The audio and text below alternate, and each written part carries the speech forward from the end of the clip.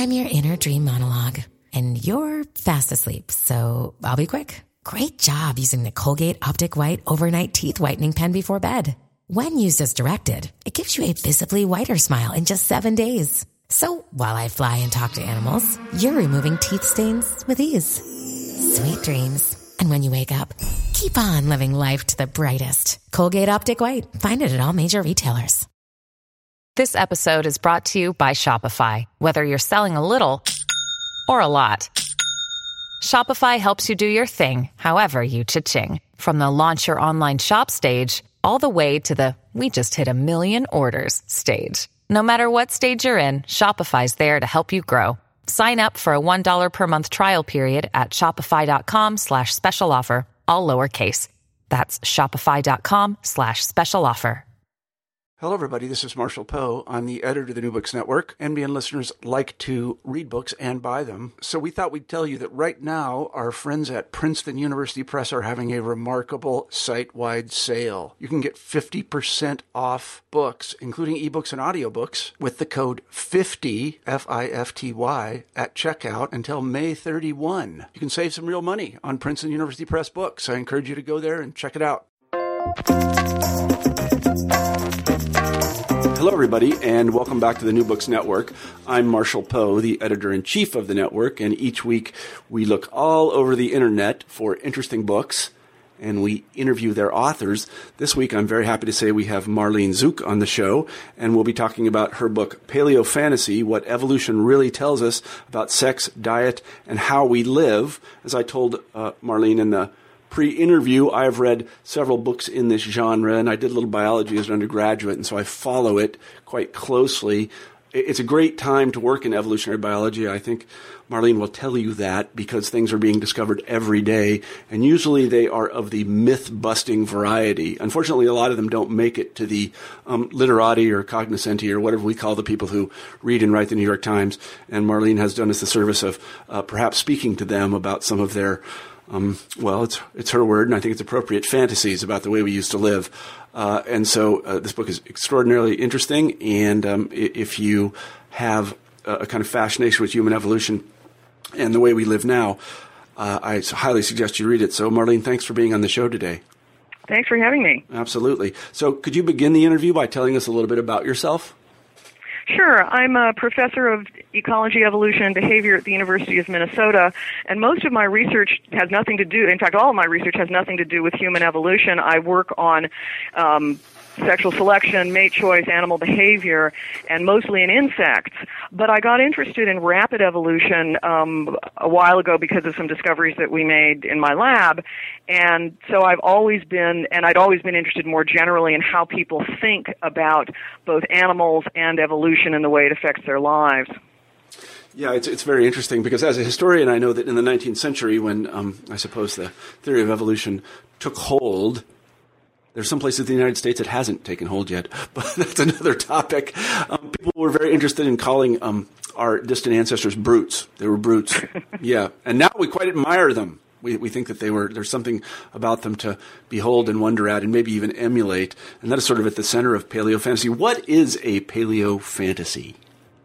So I borrowed the word, with permission, from an eminent anthropologist, Leslie Aiello, who's the head of the Wenner-Gren Foundation, and she used it in an article in Science a few years ago talking about the way people kind of make up stories about, in this case, human brain evolution.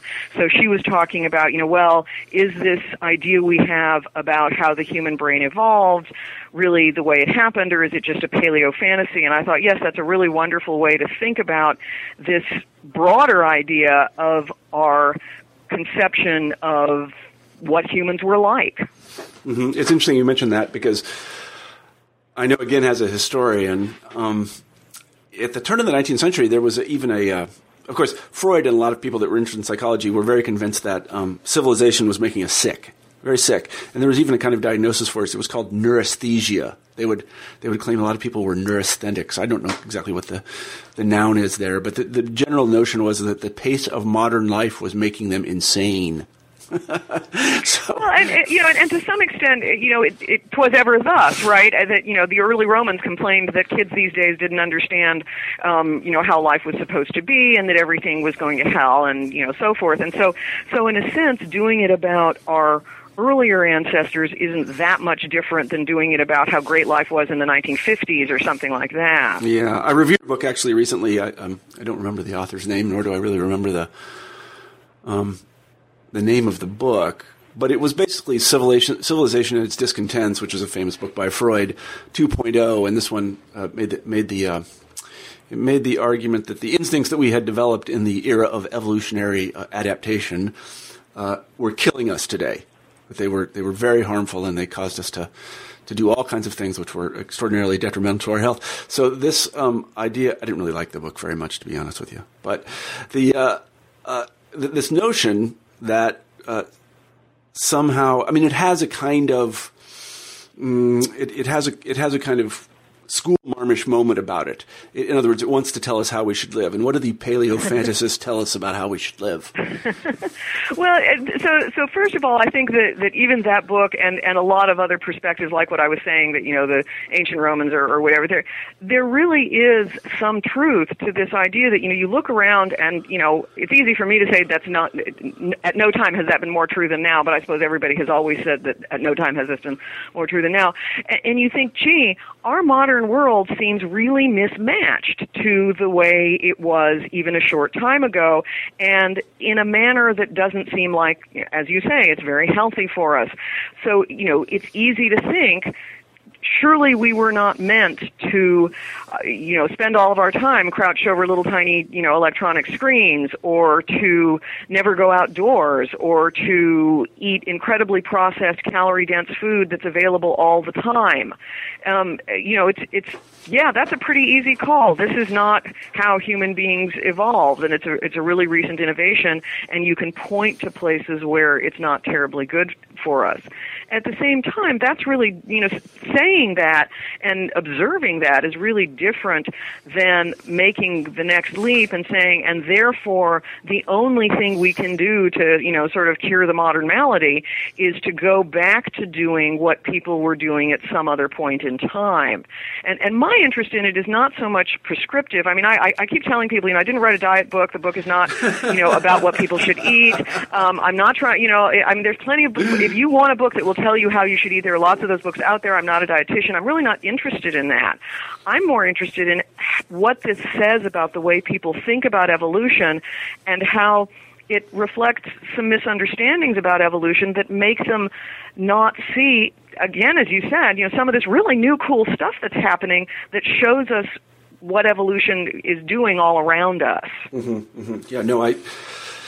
I told you earlier that I talked to Greg Cochran about his book, and the thesis of it was that evolution is sort of speeding up, and we can talk about that in a moment. But I think there are certain facts, or I would call them factoids, that get into the public mind that lead people to perhaps not entirely erroneous conclusions, but kind of truthy conclusions. They're not quite truthful. And one of them that you hear a lot, and you mentioned in the book, is that for 99% of our existence since we evolved in the, behaviorally modern humans, I guess 180,000 years ago or so, that we lived as hunter-gatherers. And then just in this little moment, starting about 5,000 years ago, things radically changed. So we couldn't be adapted to, say, urban life and agricultural life. So how does that, is that a fact?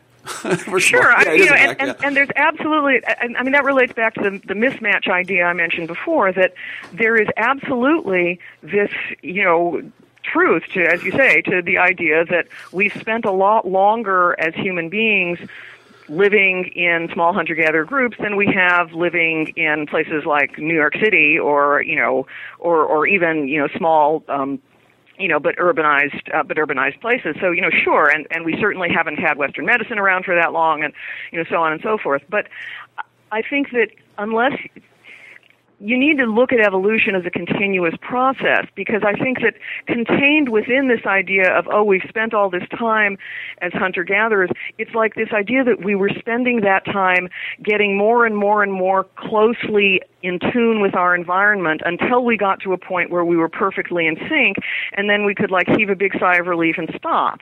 And I think that that's a major misconception about the way evolution works, because throughout that entire period, the environment wasn't static, what people were doing wasn't static, where people were in the globe wasn't static, what foods were available wasn't static, and so there's this continuous back and forth between organisms and their environment that's, always been happening. And the point I sometimes make, and I realize it's somewhat of an exaggeration, but so you could say while people were hunter-gatherers that but the ancestors of hunter-gatherers had spent even longer before humans became bipedal as quadrupedal primates, and in a lot of ways being quadrupedal is really good for us. It's much better for our backs than being bipedal is. Childbirth is a lot easier, but you don't really think that people should have had this nostalgia during the period before agriculture for the period before becoming bipedal, and then those people could have been nostalgic for what it was like when organisms lived in the sea, and and so on and so forth. I mean, evolution is continuous. It's not like you get to this point and say, aha, now we're living in an environment where we're really well adapted. I think I thought that once when I was stoned in the 80s. Only for a moment. Uh-huh. So I mean, this comes to a kind of philosophical. I don't know if it's philosophical. I don't know what it is.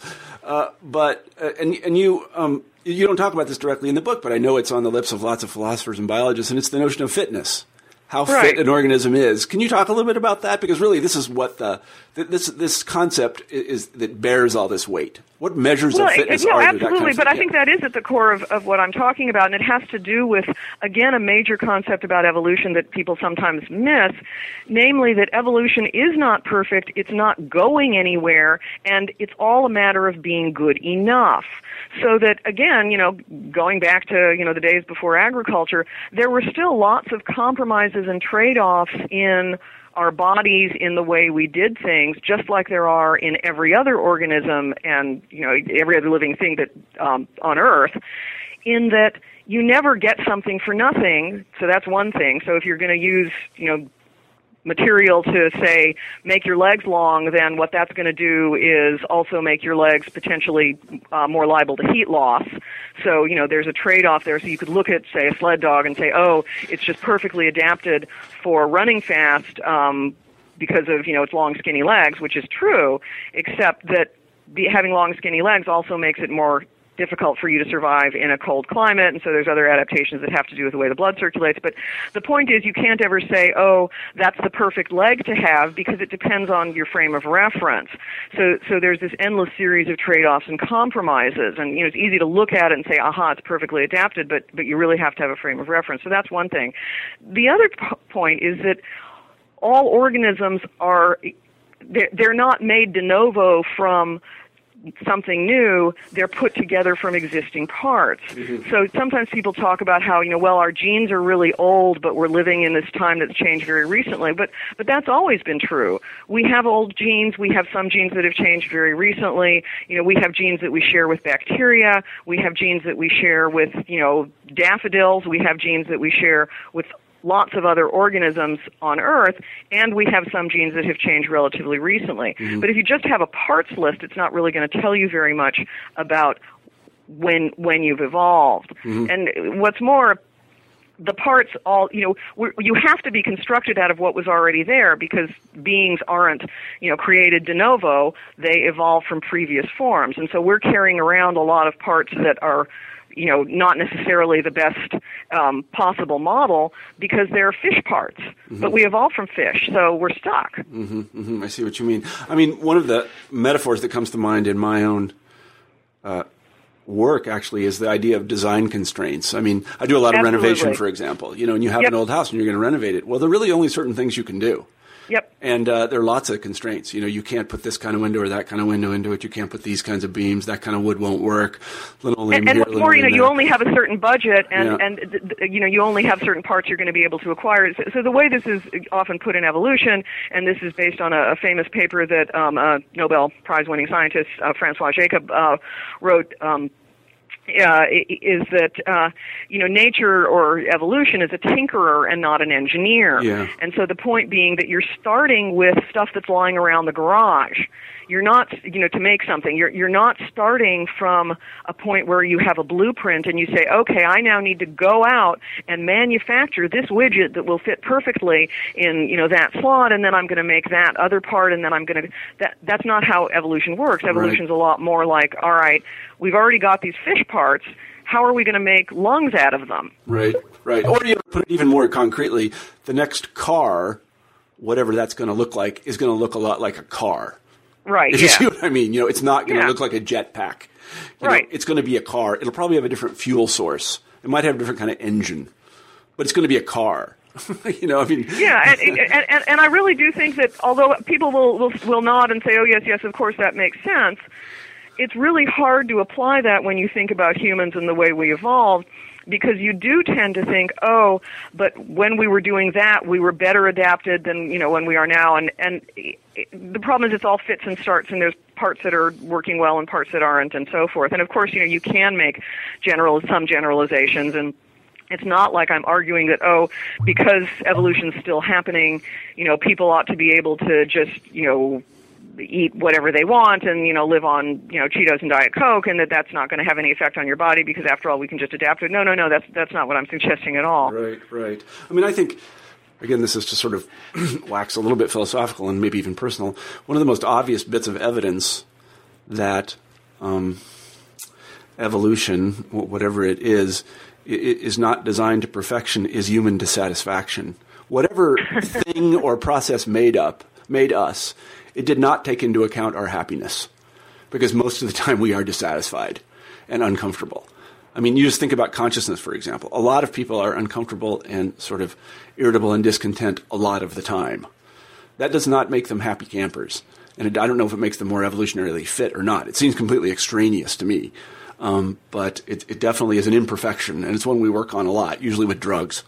But not only with drugs, but also with things like, Buddhism and things like this, because this is the human condition. However it arose, it's simply a fact of our existence. And to me, that's the sort of strongest evidence of the thing. But in any event, Marlene, that's very useful. So we're still evolving. Now let's go to cases you deal with in the book. Tell us a little bit about what the paleo-fantasists think about milk and dairy consumption, and tell us what we really should think about milk and dairy consumption in the evolutionary perspective. Well, dairy consumption is what I sometimes call the poster child for rapid human evolution, because we know actually quite a lot about how our genes allowing us to digest dairy have changed over a very short period of time. So as everybody probably knows, human beings, like all other mammals, drink milk when they're very young, and then all other mammals besides human beings stop being able to digest dairy at weaning because they lose the enzyme lactase, which is what you use to break down lactose, the sugar in milk. But in some populations of humans, that enzyme actually has persisted, enabling those people to be capable of drinking milk on into adulthood without the digestive difficulties that would usually accompany dairy consumption. Well, the reason for that is rapid evolution. What seems to have happened is that, people were herding cattle and other milk-bearing animals for their hides and meat, not for dairy. But presumably in those populations, some of the people just happened to have a gene variant that allowed them to digest dairy, just because, you get genetic variation in all kinds of things. Well, in that case, though, the people that could digest dairy past weaning were at an advantage because they both had an extra food source that other people didn't have, and potentially, at least as speculated by some scientists, they had a source of uncontaminated fluid, so they could, get water, in effect, without it being polluted or carrying disease organisms. Well, that then meant that those people that could digest dairy survived and reproduced better and passed on their genes for being able to digest dairy. So the number of people in the population increased. Well, then that encouraged, in turn, herding cattle. And so you ended up with this process that we call gene culture coevolution, where the practice of herding cattle is actually influenced by genetic changes in the people, but the genetic changes in the people are favored by a change in cultural practice, which is a really cool example of this evolution between two different species, really. And what it resulted in is people in different parts of the world, in parts of Africa, in parts of the Mediterranean, in Northern Europe, having a larger proportion of individuals who can digest dairy. Our genes have changed, at least for some of us, and they've changed in a remarkably short period of time, 5,000 to 7,000 years.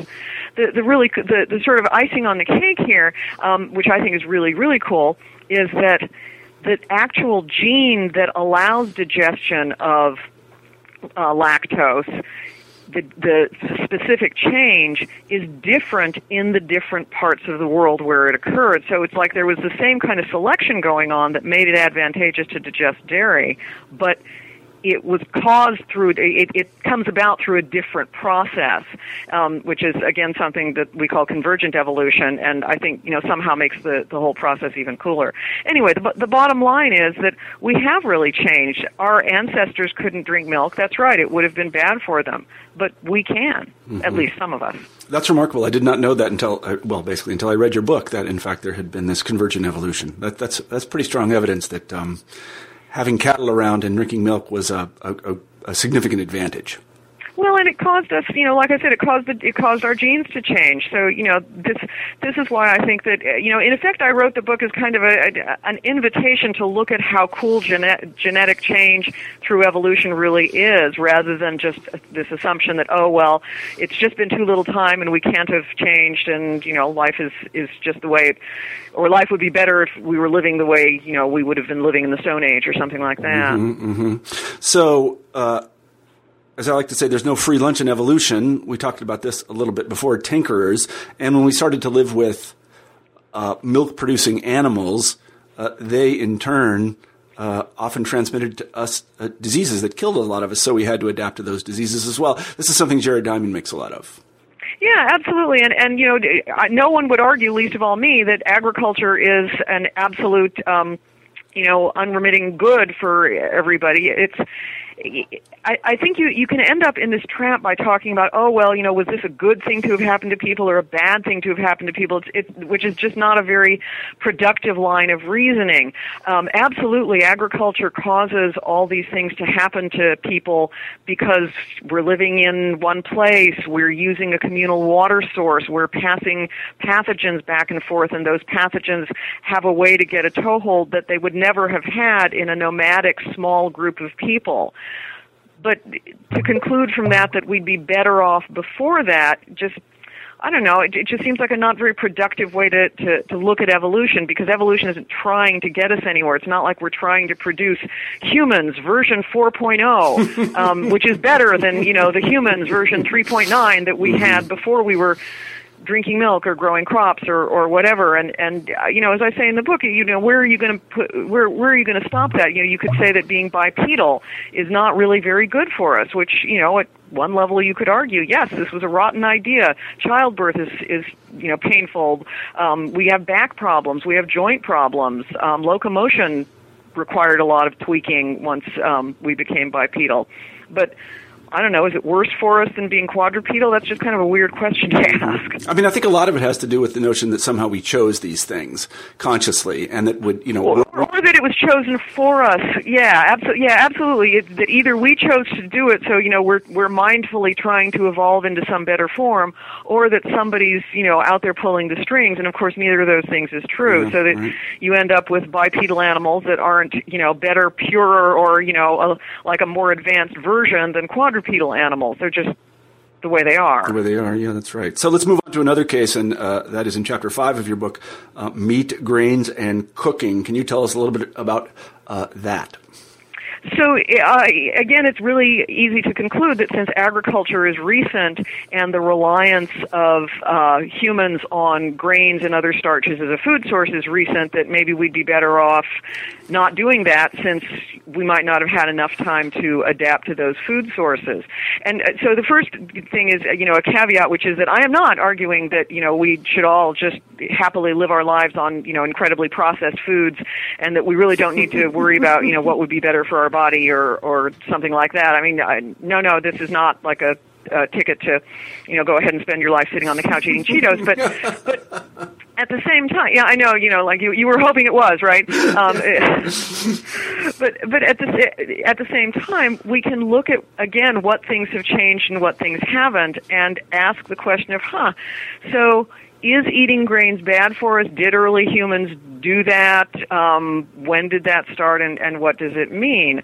So, for example, in 2010, anthropologists got really excited because it was discovered that early humans and human ancestors had, in fact, been grinding grains as this sort of seed part of a kind of cattail on stones, and using that apparently to make what every single news source referred to as a primitive form of pita bread. I'm not quite sure how they all converged on that as a way to explain it, rather than, who knows, of course, what they were really like. Were they like crackers? I don't know whether they were like pita bread, but everybody decided they were like pita bread. Anyway, and consuming those, and so that suggested that, maybe we started using starchy foods earlier in our ancestry than had previously been thought. And for me, the point was really not so much, when exactly did we start using grains, because that's, it's an interesting question, but from the point I'm trying to make, it's a little bit peripheral. So the point is more, so why might we have had this real switch in, say, our ability to digest dairy, and maybe a more gradual change that might be slower or more incomplete in our ability to deal with grains. Mm-hmm. So, that just seems like a more interesting thing to pursue, again, than, okay, let's find out what everybody was eating a long time ago and just eat that. Yeah, and it's hard to have positive evidence of that genetic transition, because we're the only hominins that survive. Yeah, although, one thing people can do, which again is a really cool tool available to us now that wasn't available even as little as maybe 10 years ago, is to be able to get the ability to get detailed information about the genome and to compare very small genetic changes and differences among, say, people with different ancestry, because that's what happened with the milk, the ability to digest dairy, for instance. And even with starches, we have some evidence that people whose ancestors relied more on grains in their diet have more copies of the amylase gene, which is used to digest starches, than people whose ancestors did not. Mm-hmm. Again, it's not quite as like, okay, you have an on-off switch almost with lactase persistence. But still, it's clear that we've evolved in that direction as well. Part of the problem too with the how much meat versus how much grains did we eat is that it's really clear that people ate different things in different parts of the world and at different time periods, so that there really isn't one single diet that is the way everybody should be or was eating. Mm-hmm, mm-hmm. And to further complicate things, as you point out in the book, the meat and grains that our distant ancestors ate or did not eat are not the same meat or grains that we are eating today, because they evolved too. Yeah, and I mean, we've made them evolve. So there's been a lot of interest in, heritage, varieties of, or heirloom varieties of various types of crops or fruits or other things that people are eating, and for that matter, in, the degree to which different kinds of animals differ in the nutrients they provide. Is grass-fed beef better for you than farmed cattle and so forth? But other than being able to, there are a few foods, of course, that are pretty much unchanged because we haven't been farming them, and there's, you could argue certainly that hunting your own game would be a way to get foods that are at least really similar to what we had a long time ago. But otherwise, we've changed so many of our by definition, through agriculture, we've changed our crops enormously. And Michael Pollan, in one of his books, talks about biting into the ancestor of an apple and spitting it out immediately because it was like, he's got this great, very flowery description of how bitter and horrible and nasty it was, and how the ancestral forms of most of the foods we think of as being very natural are very different from what we're eating now. So the ancestor of corn, teosinte, was very different. The ancestors of all the fruits had much lower sugar contents and were much smaller, and so forth. Mm-hmm, mm-hmm. Well, it's all very interesting, but you shouldn't just go out and live off Big Macs. That's right. Yeah. No. Like I said, I did want to. Like this is not an intent to. Yeah. Sure. Give people license, and the real point, and I do think there are some people doing this. I'm not suggesting that every single person who's interested in what they want to call a paleo way of eating or living or whatever is unswervingly sticking to some extreme form of what they think people literally were eating in the Pleistocene. But. So they're just an interest in potentially less processed food, which is probably good for us all around. But the point is that what you want to do is say, well, maybe our bodies would do better on food that's got characteristic X, Y, or Z, whether that's being less processed or, if you want to test the idea that we'd be better off not eating any starches or what have you, and then go ahead and get the data. So use this information about human evolution as kind of a jumping off point rather than a prescription. Mm-hmm, mm-hmm. I was going to say that there are some supplements that I suppose used to be produced by the cells of our distant ancestors, but as I understand, they are no longer produced because they were so common in the environment that it didn't make sense for them to be produced anymore. And these supplements are often added to a lot of foods, and we don't think it's bad at all. I mean, I know if you pick up a breakfast cereal, it's got tons of vitamins and minerals, and it's got iron in it, so you don't become iron deficient and that kind of thing. That's not bad, is it? Well, again, the point is, you have to remember that it's not like there was anyone out there saying, oh, wait, people have to have a perfect diet, so I'm going to make sure that either their cells, that their cells produce this stuff, but now I see that, in fact, their cells don't need to produce it because they seem to be, that's kind of not how evolution works. Right. And there are a lot of places where, we're deficient in something that, it really would make a much better idea it really would be a much better idea if we didn't have to balance skin cancer against getting enough vitamin D. Right. But, nature just did not do that for us. Yeah, but it's all balance. There's just all balance. So anyway, let's go on to another one about paleo fantasy, and that is about exercising. We run around a lot now. We're all told to run and lift and jump around and jazzercise and this other stuff. Is there any basis to any of that? Should we be doing that?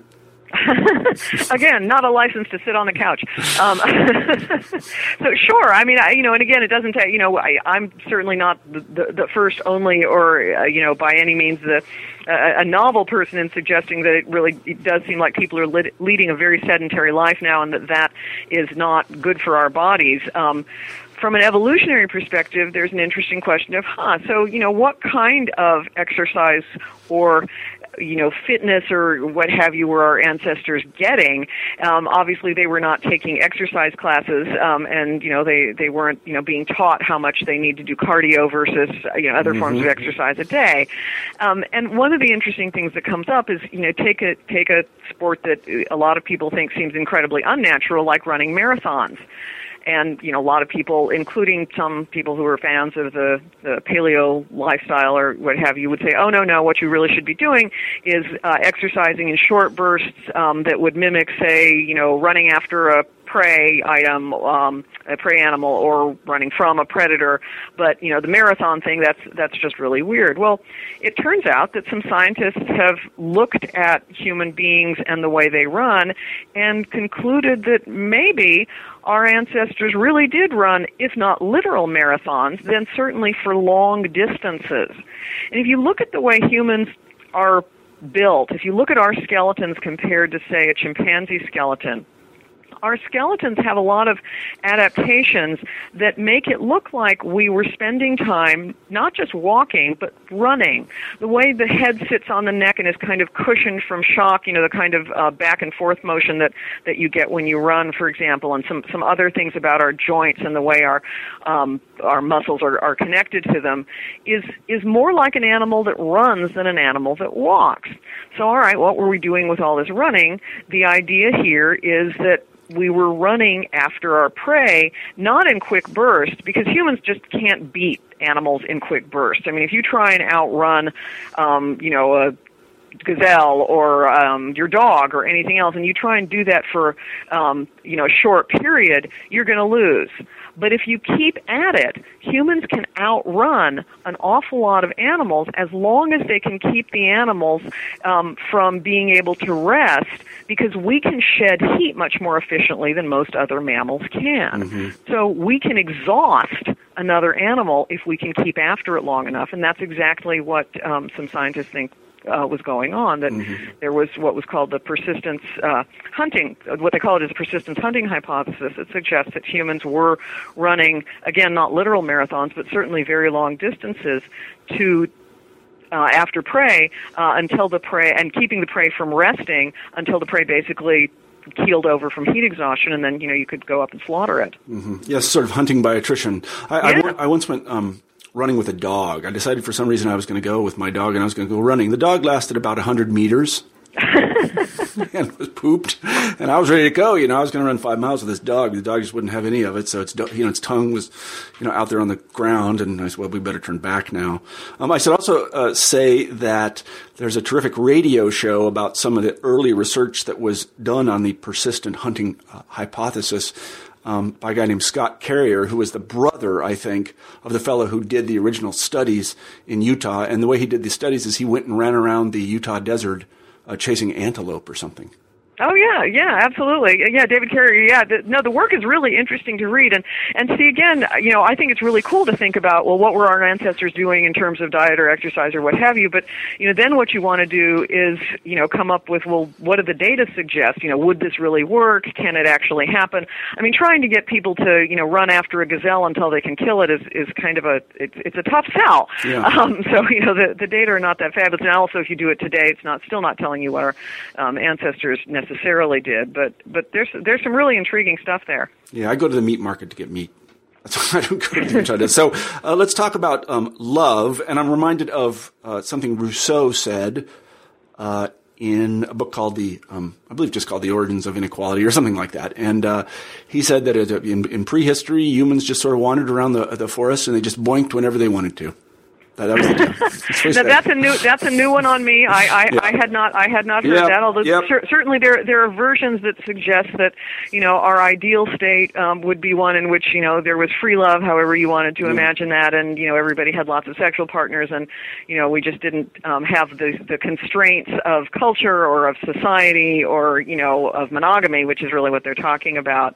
And there's some versions of this idealized thing of our early life that have men being the ones that really, they're the ones who are going to spread their seed, and because that's going to be more evolutionary advantageous for them, whereas for women, they're going to try to impose monogamy. Other versions say, oh, no, everybody was just, having sex with everybody else, and all of this other stuff is a more recent invention. Mm-hmm. But, so what's the truth?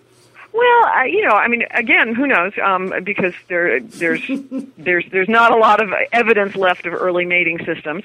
But one thing you can say is that sometimes these attempts to reconstruct our early sex lives ignore what I've often said. Like people are forgetting about the F word. No, not that F word. Get your mind out of the gutter. They're forgetting about what evolutionary biologists call fitness, which means leaving your genes in the next generation. And the reason that's relevant here is that you can't just talk about who's having sex with whom without considering the aftermath of all that sex. And the thing that's going to provide the selective force from an evolutionary perspective, namely the babies. Mm-hmm. So you're not going to leave your genes in the next generation unless the offspring from all of that, frenetic coupling manage to survive and reproduce themselves. And the only way they're going to do that, if they're people, is with a huge amount of investment by the parents. Mm-hmm. So, we are not reptiles. We don't just, have sex and then, drop eggs in a corner and then go off and go about our business. Babies take an enormous amount of care. Mm-hmm. And they take an enormous amount of care from more than just a single individual. So, single moms have always had it hard, and they really need support and help, and a lot of it from other people. Mm-hmm. Some of the current thinking is that humans evolved not as living in sort of this nuclear family with, kind of an Ozzie and Harriet, 1950s style, version where there was, or even just the mom and dad and their kids, but with several adults helping to take care of the offspring. Now, that doesn't have to be the father, but in many cases it is. And fathers really seem like they're adapted to taking care of their kids. A recent study even suggests that fathers of newborn children have lower testosterone levels as a result of being in contact with their babies. And so that seems to increase the levels of hormones that are sort of more associated with nurturing. And so it really does seem like, people are not just designed, as it were, to, go off and have sex with everybody and not worry about the consequences, but instead to really give care to their offspring. Well, those new fathers, I can tell you, go and buy minivans, and if that won't lower your testosterone, I don't know what will. So an interesting study I read. I don't know that you may not have heard of this, but it was an anthropologist who was studying childbirth practices all over the world, and one of the things she concluded is that human females really can't give birth alone. Yeah, or at least certainly it's you can't just go off into the woods and give birth. Yeah, it's not something that's found in most societies, that, both childbirth and the period immediately following it are a big deal for humans, and not just in, modern Western societies. This is a thing for the whole society. Yeah.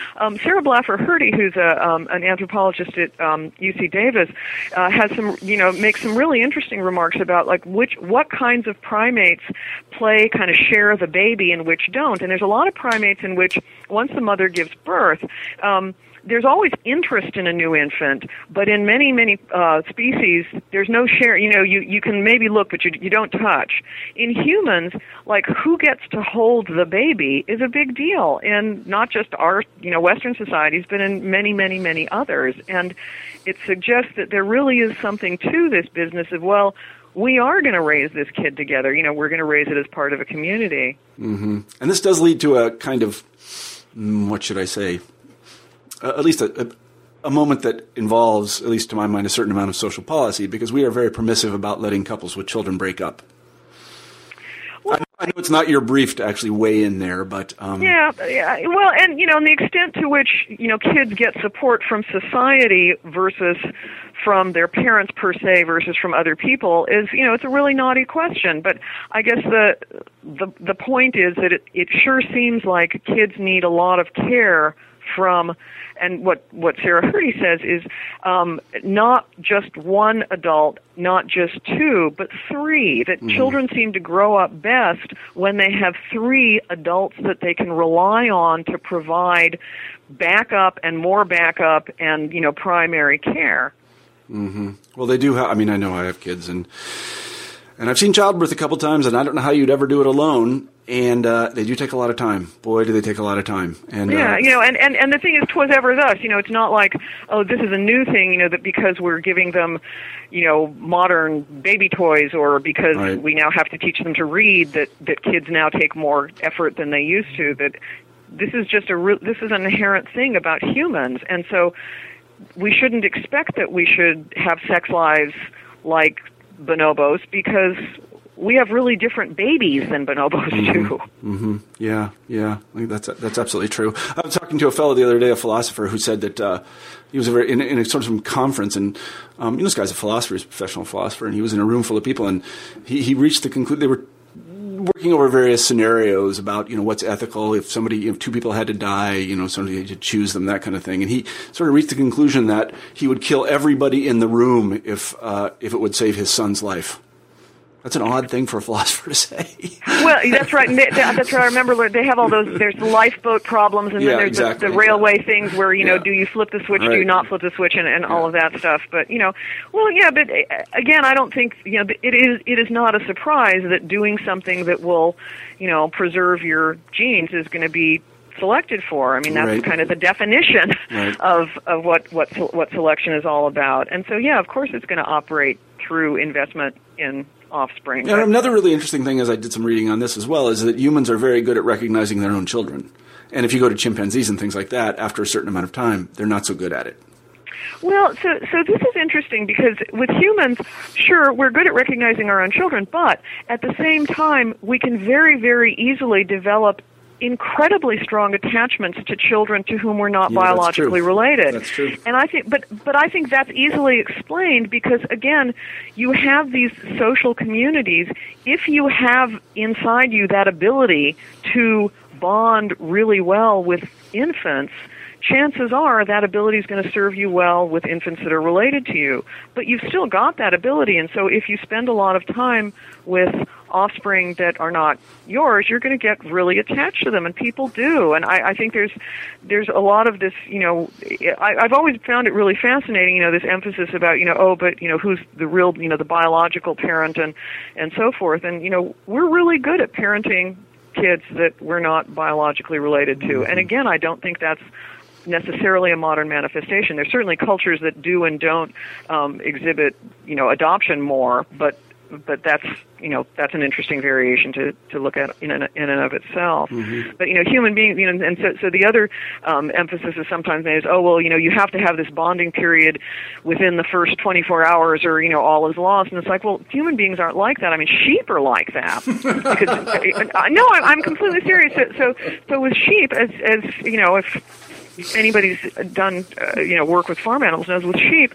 if a mother dies, for instance, and the lamb is left immediately after birth, you can get another mother that's given birth to accept the new lamb, as long as you swap it in immediately after, and do some stuff with making the new baby smell like the one that the mother would have had, and so on and so forth. But you have to do it within this very narrow period, or the adoptive mother is going to reject the young.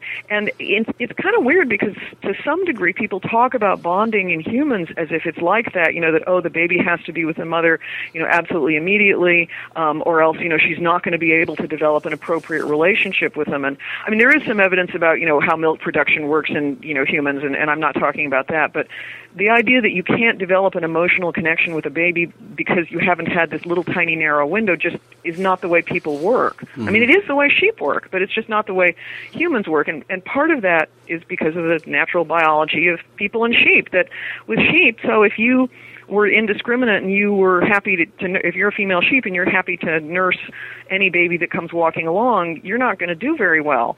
Well, that's because baby lambs can walk within minutes of when they're born. Mm-hmm. Humans don't do that. Like, you're not going to have a baby and then it's going to start, wandering off at age 2 days trying to get, some cereal and milk from the lady next door. I mean, it's just not, it's not the way we work. So you don't have this really confined template for when we have to bond with our offspring. Yeah. Infant humans only do two things, and one of them is cry. They sleep too, I suppose. So, but there is an evolutionary moment here, and I'm thinking about the transference of allegiance or the kind of affection that people have for the children of strangers, and that is that in the evolutionary environment, so to say, you always knew whose kid that was if it was orphan, because you didn't know any strangers. Sure, absolutely. That too. That it wasn't like there was going to be a kid, that was going to be flown in from thousands of miles away. But I really do think that the underlying point is that human beings are absolutely evolutionarily adapted to take care of babies, both their own and ones that aren't theirs, because it's not like there's a real disadvantage to it, since, as you say, those babies are probably going to be from their own community. Mm-hmm, mm-hmm. And kin selection would indicate that they might even be related. Very possibly. Yes, very possibly. So let's move on then to sickness and health. What do the paleophantasists say about that?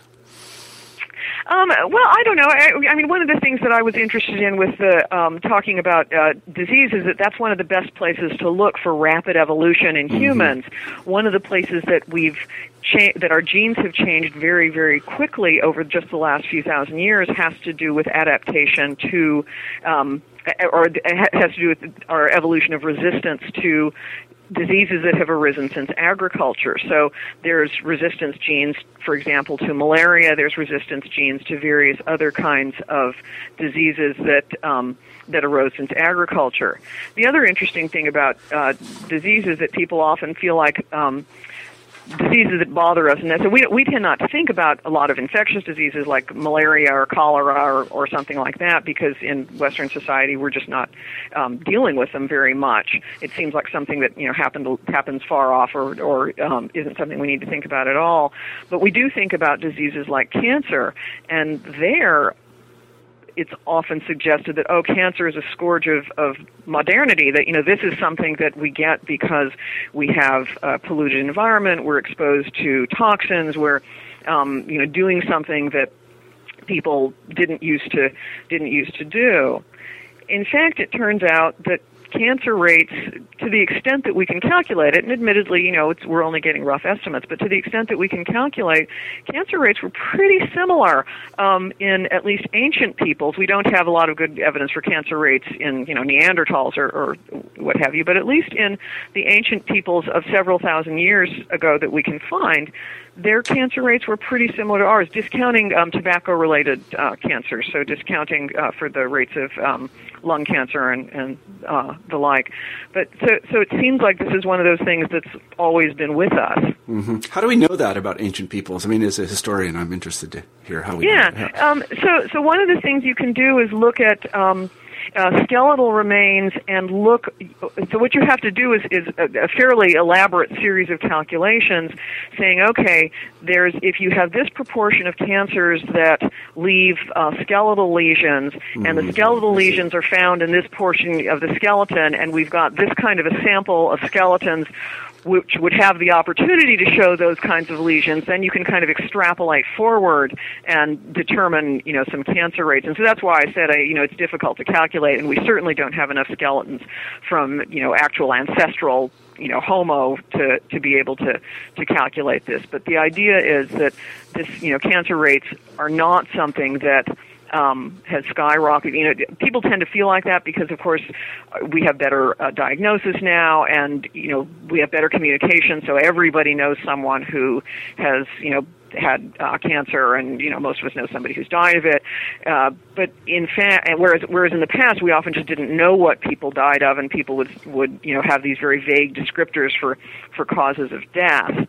But in fact, if you can look at the remains, you can see that there must have been cancer involved. Mm-hmm. And so there was a fairly recent set of studies that looked at some data sets of skeletal remains that they could get pretty complete data on, and looks like the rates are pretty similar. Mm-hmm. Another thing you point out in the book is that one of the best pieces of evidence that we're not perfectly fit or adapted to our environment is that occasionally some sort of pandemic occurs and wipes most of us out. Yeah, well, I don't know about wipes most of us out. I mean, thank goodness since Black Death, we haven't really had anything that's spread through that large portion of the population. But yeah, I mean, that clearly evolution's still occurring because our pathogens, the microorganisms that cause disease, are also changing to be able to better take advantage of us. And so there's this unending, what's often referred to as an evolutionary arms race, mm-hmm. where and sometimes they get the upper hand and sometimes we do. Mm-hmm. Well, I mean, within certain demographic groups, it does happen. I mean, I'm thinking of AIDS.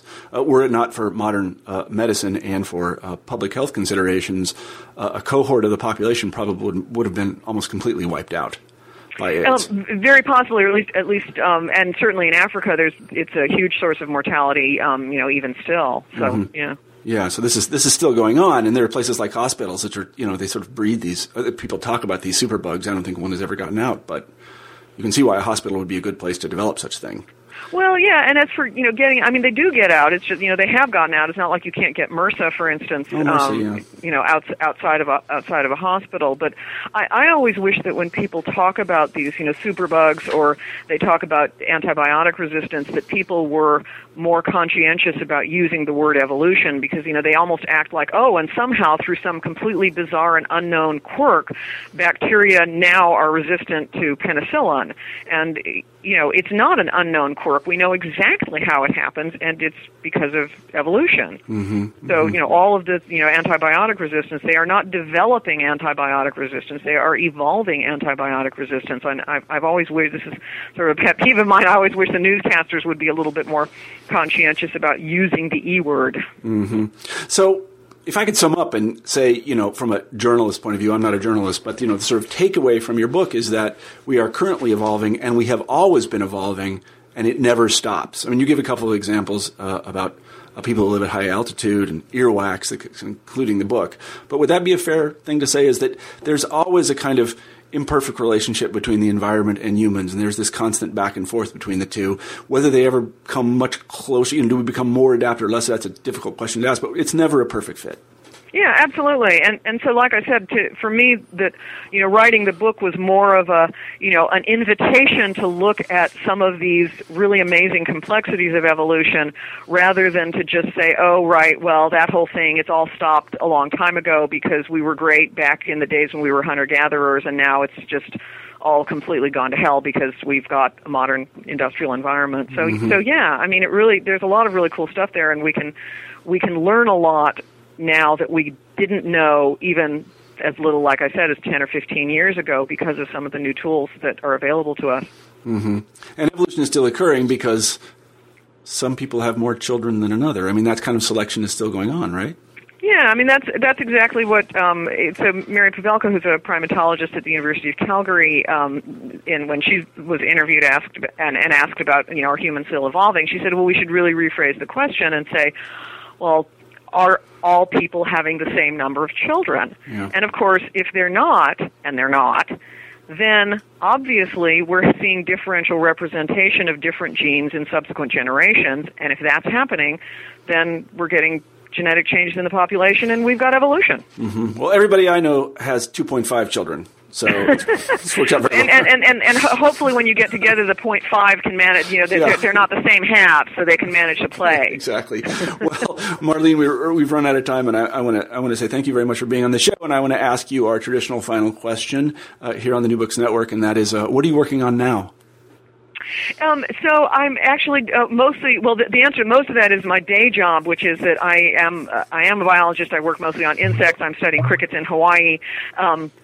And looking at actually rapid evolution in them, which is what kind of got me interested in the topic. So that's a really cool thing that's keeping us occupied. And I actually, in fact, just the other day got an email from one of my colleagues, and it looks like we're on the verge of a really cool breakthrough looking at the genes involved in the in this episode of Rapid Evolution. So, science goes on. I will say, though, that the one chapter I wish I could have written for the book and didn't, and maybe we'll develop later on, is I wanted to write about pets.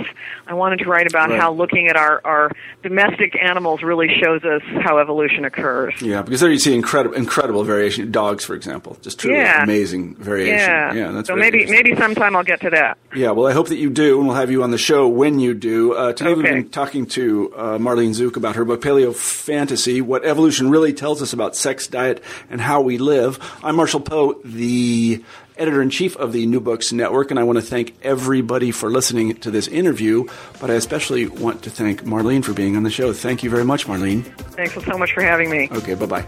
Bye.